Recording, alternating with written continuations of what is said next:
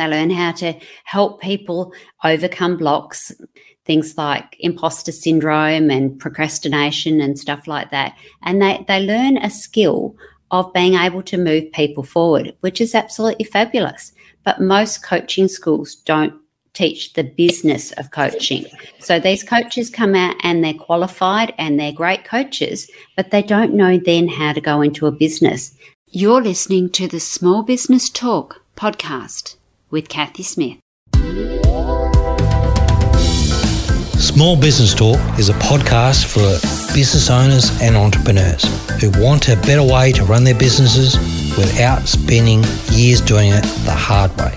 Small Business Talk is hosted by Kathy Smith, who has run the same marketing agency for more than 17 years and helped hundreds of business owners achieve their marketing goals. Welcome to Small Business Talk, episode 193. Today, we turn the tables. I was recently interviewed by Kyle Spreadies on his Decide Your Destiny program. It was a great interview, so I thought you might like to hear it. So please enjoy. Hey, ladies and gentlemen, Kyle Spreadies here, and I've got Kathy Smith from Kathy Smith Coaching. Would you like to say hi to the folks, Kathy? Hi, everybody. How are you doing? Beautiful to have Kathy. And really glad to be streaming with Kathy. We're both now out of Perth. I'm down south in the lovely Great Southern region. And Kathy and I have known each other for quite some time. And she's got some great topical discussions around coaching, which I really appreciate. I think in terms of deciding our destiny and moving into, the direction that we want to define for our lives, it's important to get clear on coaching and what coaching really is, what coaching isn't, and how to best, find the coach that's going to be right for us. So, Kathy, why don't you tell the folks a little bit more about yourself, how you got into coaching, and then we can start dispelling some of the myths around coaching.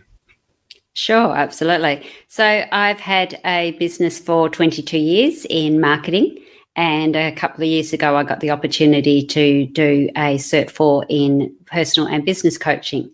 So I thought I would just get a qualification for the marketing consulting I had been doing. But when I got into coaching, I found out it was quite different, because consulting is when people tell you what to do and how to do it. And coaching is when they allow a situation and an environment where you can actually make your own decisions and come to your own conclusions, which sounds really scary.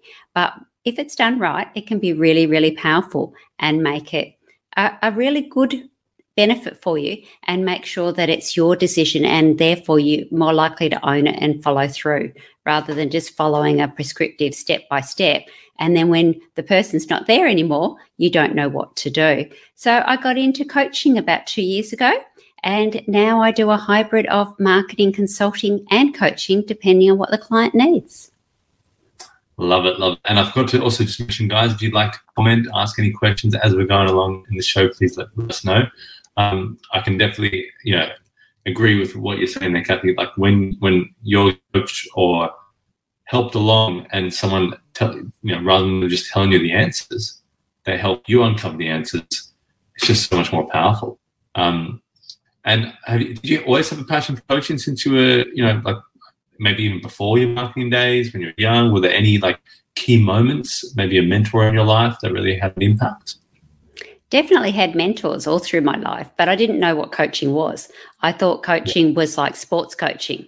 If you're playing basketball or netball or whatever, I didn't actually really realize what an actual coach was. And then I started hearing about business coaches as I went on. But unfortunately, the majority of the business coaches are actually consultants. So you get into a program and you do their step by step.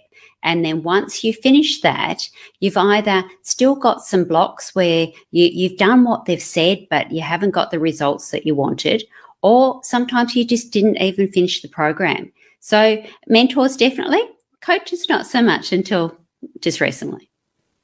Yeah. And I know in photography, sometimes those hearing clients that have been burnt or had terrible experiences, that really drives you. That drives you to serve. That drives you to find out, well, what's the missing elements here? Where did they go wrong? How do I improve it? And I think that's a real driving force. So, Kathy, I've got 3 topics that I'd love to kind of dive deeper into with yourself. So tell me, why do coaches not know how to market? Well, generally when coaches are taught to coach, so they'll go to whichever school they're going to go to, and they might go down the Cert 4 path or a diploma, or sometimes they just do an unaccredited course, which is the good and bad thing about coaching, because it's not accredited, so you don't have to have a qualification. Obviously, a qualification gives you the skills on how to do it, particularly if you've never done it before. And that's what people do. They go and learn the skills of coaching. They learn how to coach. They learn how to do frameworks. They learn how to help people overcome blocks, things like imposter syndrome and procrastination and stuff like that. And they learn a skill of being able to move people forward, which is absolutely fabulous. But most coaching schools don't teach the business of coaching. So these coaches come out and they're qualified and they're great coaches, but they don't know then how to go into a business. And quite often they've come out of corporate or they've worked for other people and they've probably been very successful in their own right, but they don't know how to run a business or where to start. Yep, and I always say, to some of the kids that I mentor in photography and Decide Your Destiny is, measure your results, measure your outcomes. If you're with a coach, if you're learning from myself, are you getting better? Are you getting better with people? Are you getting better with equipment? Are you getting better with making decisions? Reflect. And I guess that's where it's always nice to do, something that I do every now and then is, and I should do it daily, is just kind of write down your wins from the day. Like, what did you do? Because we beat ourselves up and go, well, what didn't I do? And, I should have done this, should have done that. I had this big plan to take over the world and conquer, Middle Earth in the morning, and then all this unraveled. And so I think it's really nice to just write out, what you have achieved, and then it brings attention, and I guess intention of going, okay, I learned this piece of data, I learned this piece of skill. Now I'll go and implement, or I'll double down on it. So how important, I guess, I'd love to ask questions, because I usually have this concept, a lot of people say, you listen to that again, or you're doing that again, or this and that. And I just think repetition, I've had a lot more respect for repetition, where I used to be, I think in our brains, we've got the kind of the streaming, or the YouTube sort of streaming little timeline bar at the bottom, where we go, oh, let's just complete that. And then it's completed. And then I can feel happy inside that I've completed it. But there's a Jim Rohn quote that I love, and it's like, you said that you've got it, but do you actually got it? Did you actually get it? So I guess, where does repetition come into play, in terms of like your values in coaching? Yeah, absolutely. I mean, think about how we learnt things as a child. Think about your times tables. Now, you mightn't use those every day, but I bet you can still recite them. Or if you can't recite all of them, you certainly can pick that figure out of your head when you need to know what 5 times 10 is. It's just there. And repetition is how we hardwire our brain, how we change those neural pathways and we remember things. It's the same as driving. Most of us can drive. We couldn't in the beginning. So how did we learn to drive? We drove up and down the driveway. Then we might have drove around the block. And we did little things over and over and over.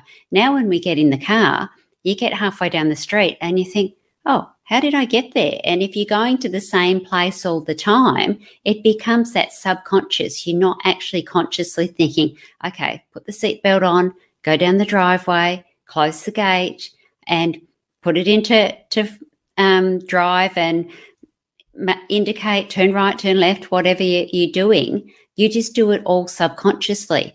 And when we're learning something, we have to learn it so that we can remember it. And then once we've got it, we basically learn it so we don't remember it anymore. And it just becomes a habit, which is why we do a lot of things over and over.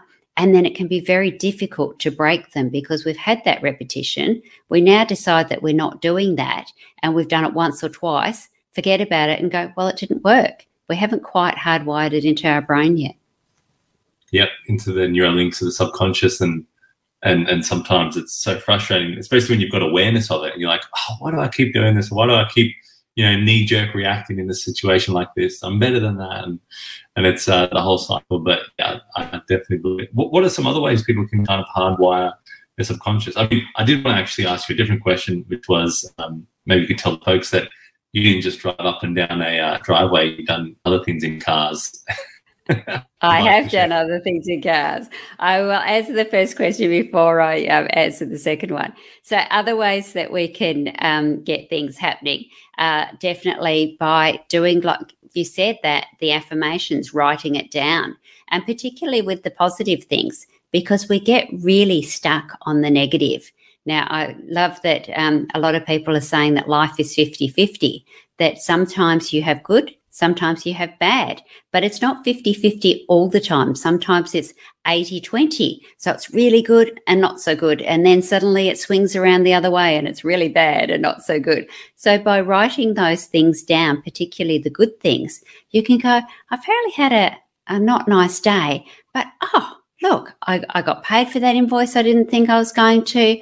I had a lovely dinner in the oven when I got home, or I had leftovers so I didn't have to cook lunch, or whatever it might be. There's all these little things that you're not necessarily remembering. But when you go back and think about it, you go, actually, today wasn't quite as bad. There was just one thing that wasn't so good. And you can then really hone in on the good things. And to tell you about my cars, well, I love driving. I drive a lot of miles. I live just north of Bunbury, so I drive up and down the highway to Perth a lot. But previous to that, I used to race go-karts. From 13 to 17, I raced go-karts. So I was out there racing with the boys, because at that stage there wasn't a girls' division, so I just got lumped in with the boys and did quite well. So, yes, cars are definitely in my passion. And these days I just sit on the sidelines and watch, but absolutely love supercars and speedway.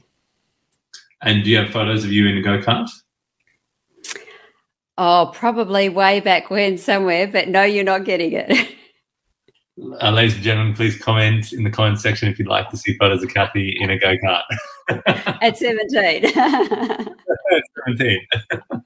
No, that's awesome. That's awesome. I love that. And I think I really like that, what you're talking about in terms of you've got to bring attention and I guess you got to calculate the wins along the way. Like every day isn't perfection, but today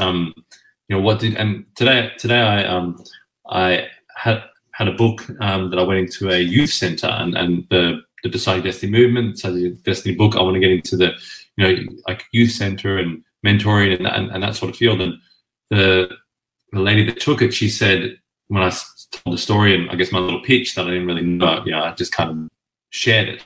And that's not the right thing. I think you should prepare and always have a couple of pictures in your hand, otherwise you confuse people. So I shared a bit of the story, and the lady said, I know, as soon as I mentioned grandparents raised me, she goes, I know someone that's living with their grandmother, and I already know who I'm giving this book to. And for me, I was like, that felt like receiving something like a gift for Christmas. Like it was just knowing that. I just said to her, because it was just natural, I just said, that's why I wrote the book. That reason right there is why I wrote the book. And I think, like you said, you calculate different wins. Like for me, it was like, that might not be a huge economic win or a huge business development or a huge like personal relationship win, but it was like a spiritual win for me. It was like, all this culmination of writing the book, of getting it out, of editing, of all the pain along the way, for that piece there, like that's what makes it really worth it. Absolutely. And even when you were at Anzac Day and you were down at Mount Clarence in Albany and you took photos and you posted them, that was one of those kind of moments for me, because my grandfather actually did the statue at Mount Clarence. So we try to get down there as often as we can. And unfortunately, he's passed on these days, but I always feel close to him when I'm down there. So you just don't know who you're going to influence with all these tiny little bits of gold that you're putting out into the world. I love it. That's Mount Clarence, and it has a special, like deeper relationship with you now, which is something that's just something that your grandfather left. That's a legacy, really, which is just awesome. Absolutely. Well, let's jump right into another question. I feel like doing a drum roll. Niche or not niche? Let us know. Well, if you're in America, you wouldn't be saying niche, would you? But we, of course, do say niche. Yep.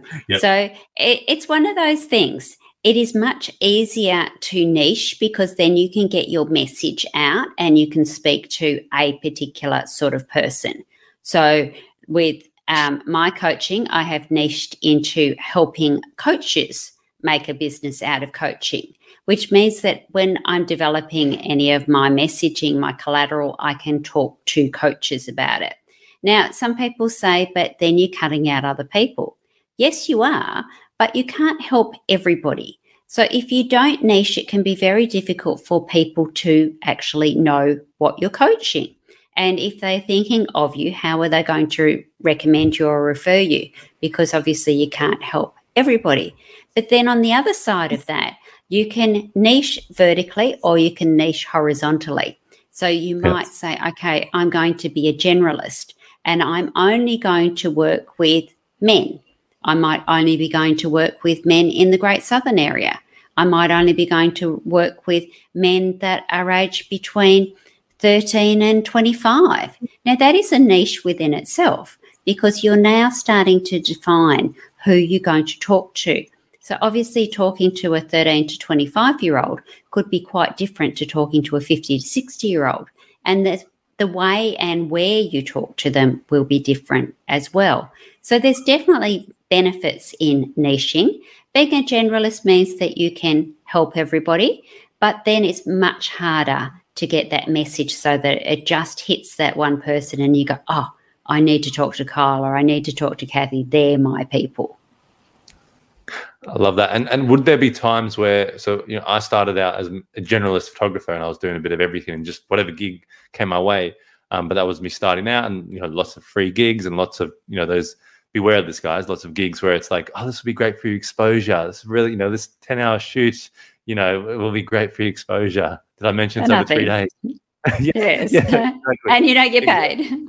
Yeah, and you don't get paid and what happened to exposure. So always getting exchange, just small tip with that, always getting exchange in some form, even if it's just someone mentioning you on a stage and you've done the photos for free or video or coaching or whatever you've done. But, I felt myself being a generalist then. And then I went into business. So I found passion in business and I heard, okay, a lot of other industries can be seasonal. And I'm like, well, I want to be working every season.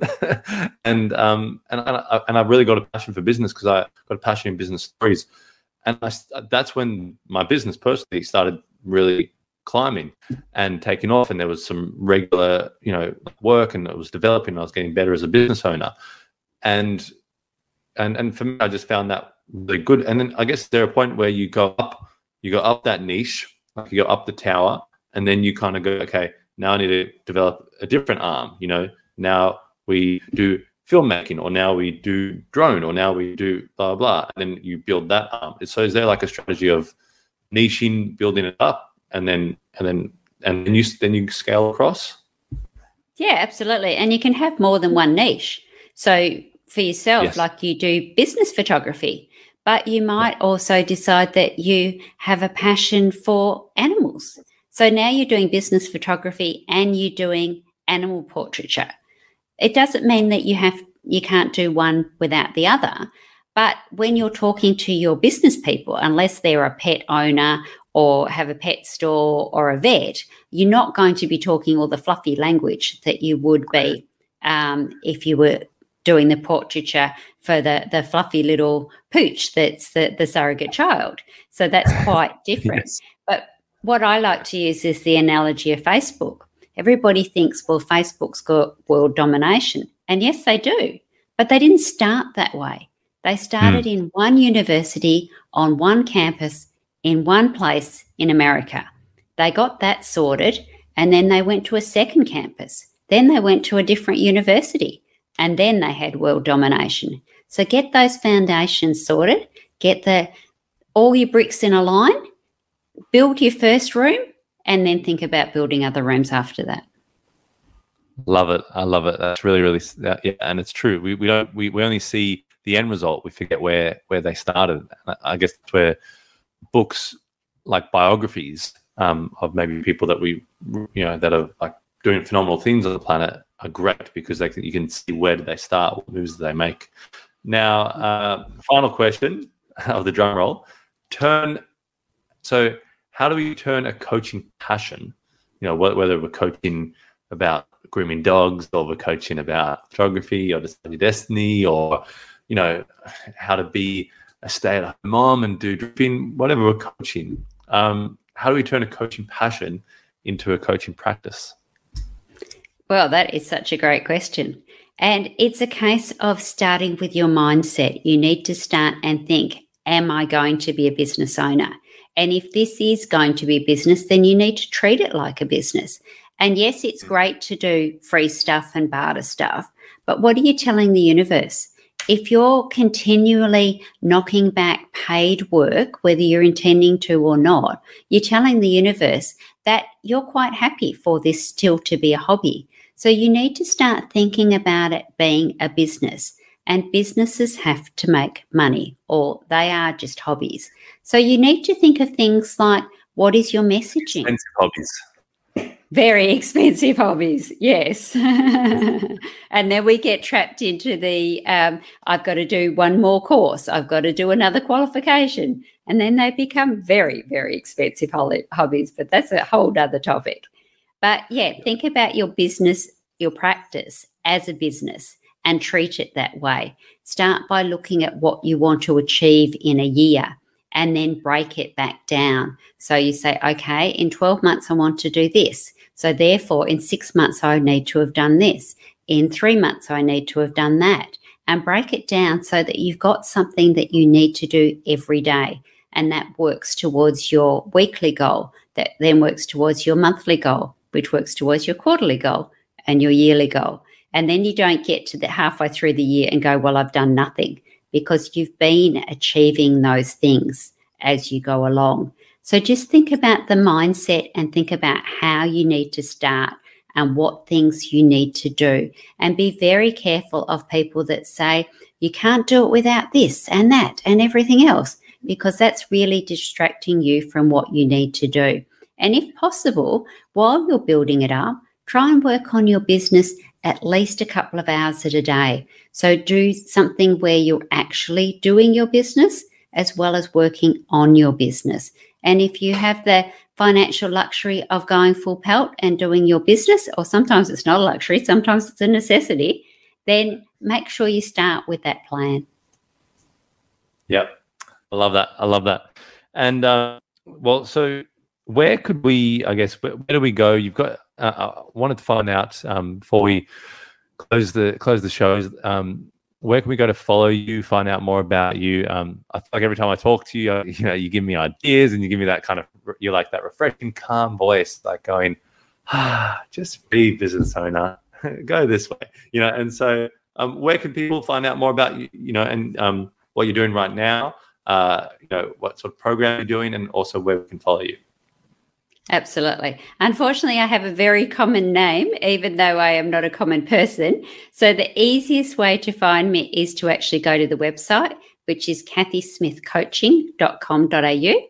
I am on all the socials, Kathy with a C, but sometimes it's a little bit hard to find me in amongst all the other millions of Kathy Smiths. But yeah, definitely going to the website, kathysmithcoaching.com.au.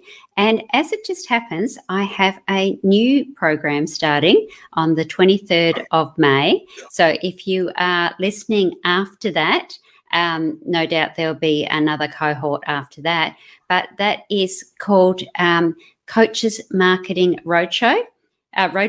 Coaches Marketing Roadmap. And it is a 10-week program where we take you through not having any clients to getting clients. Everything about your messaging, how to run a business, why to run a business, where to advertise, how to advertise, and making sure that you do actually have a successful business at the end of it.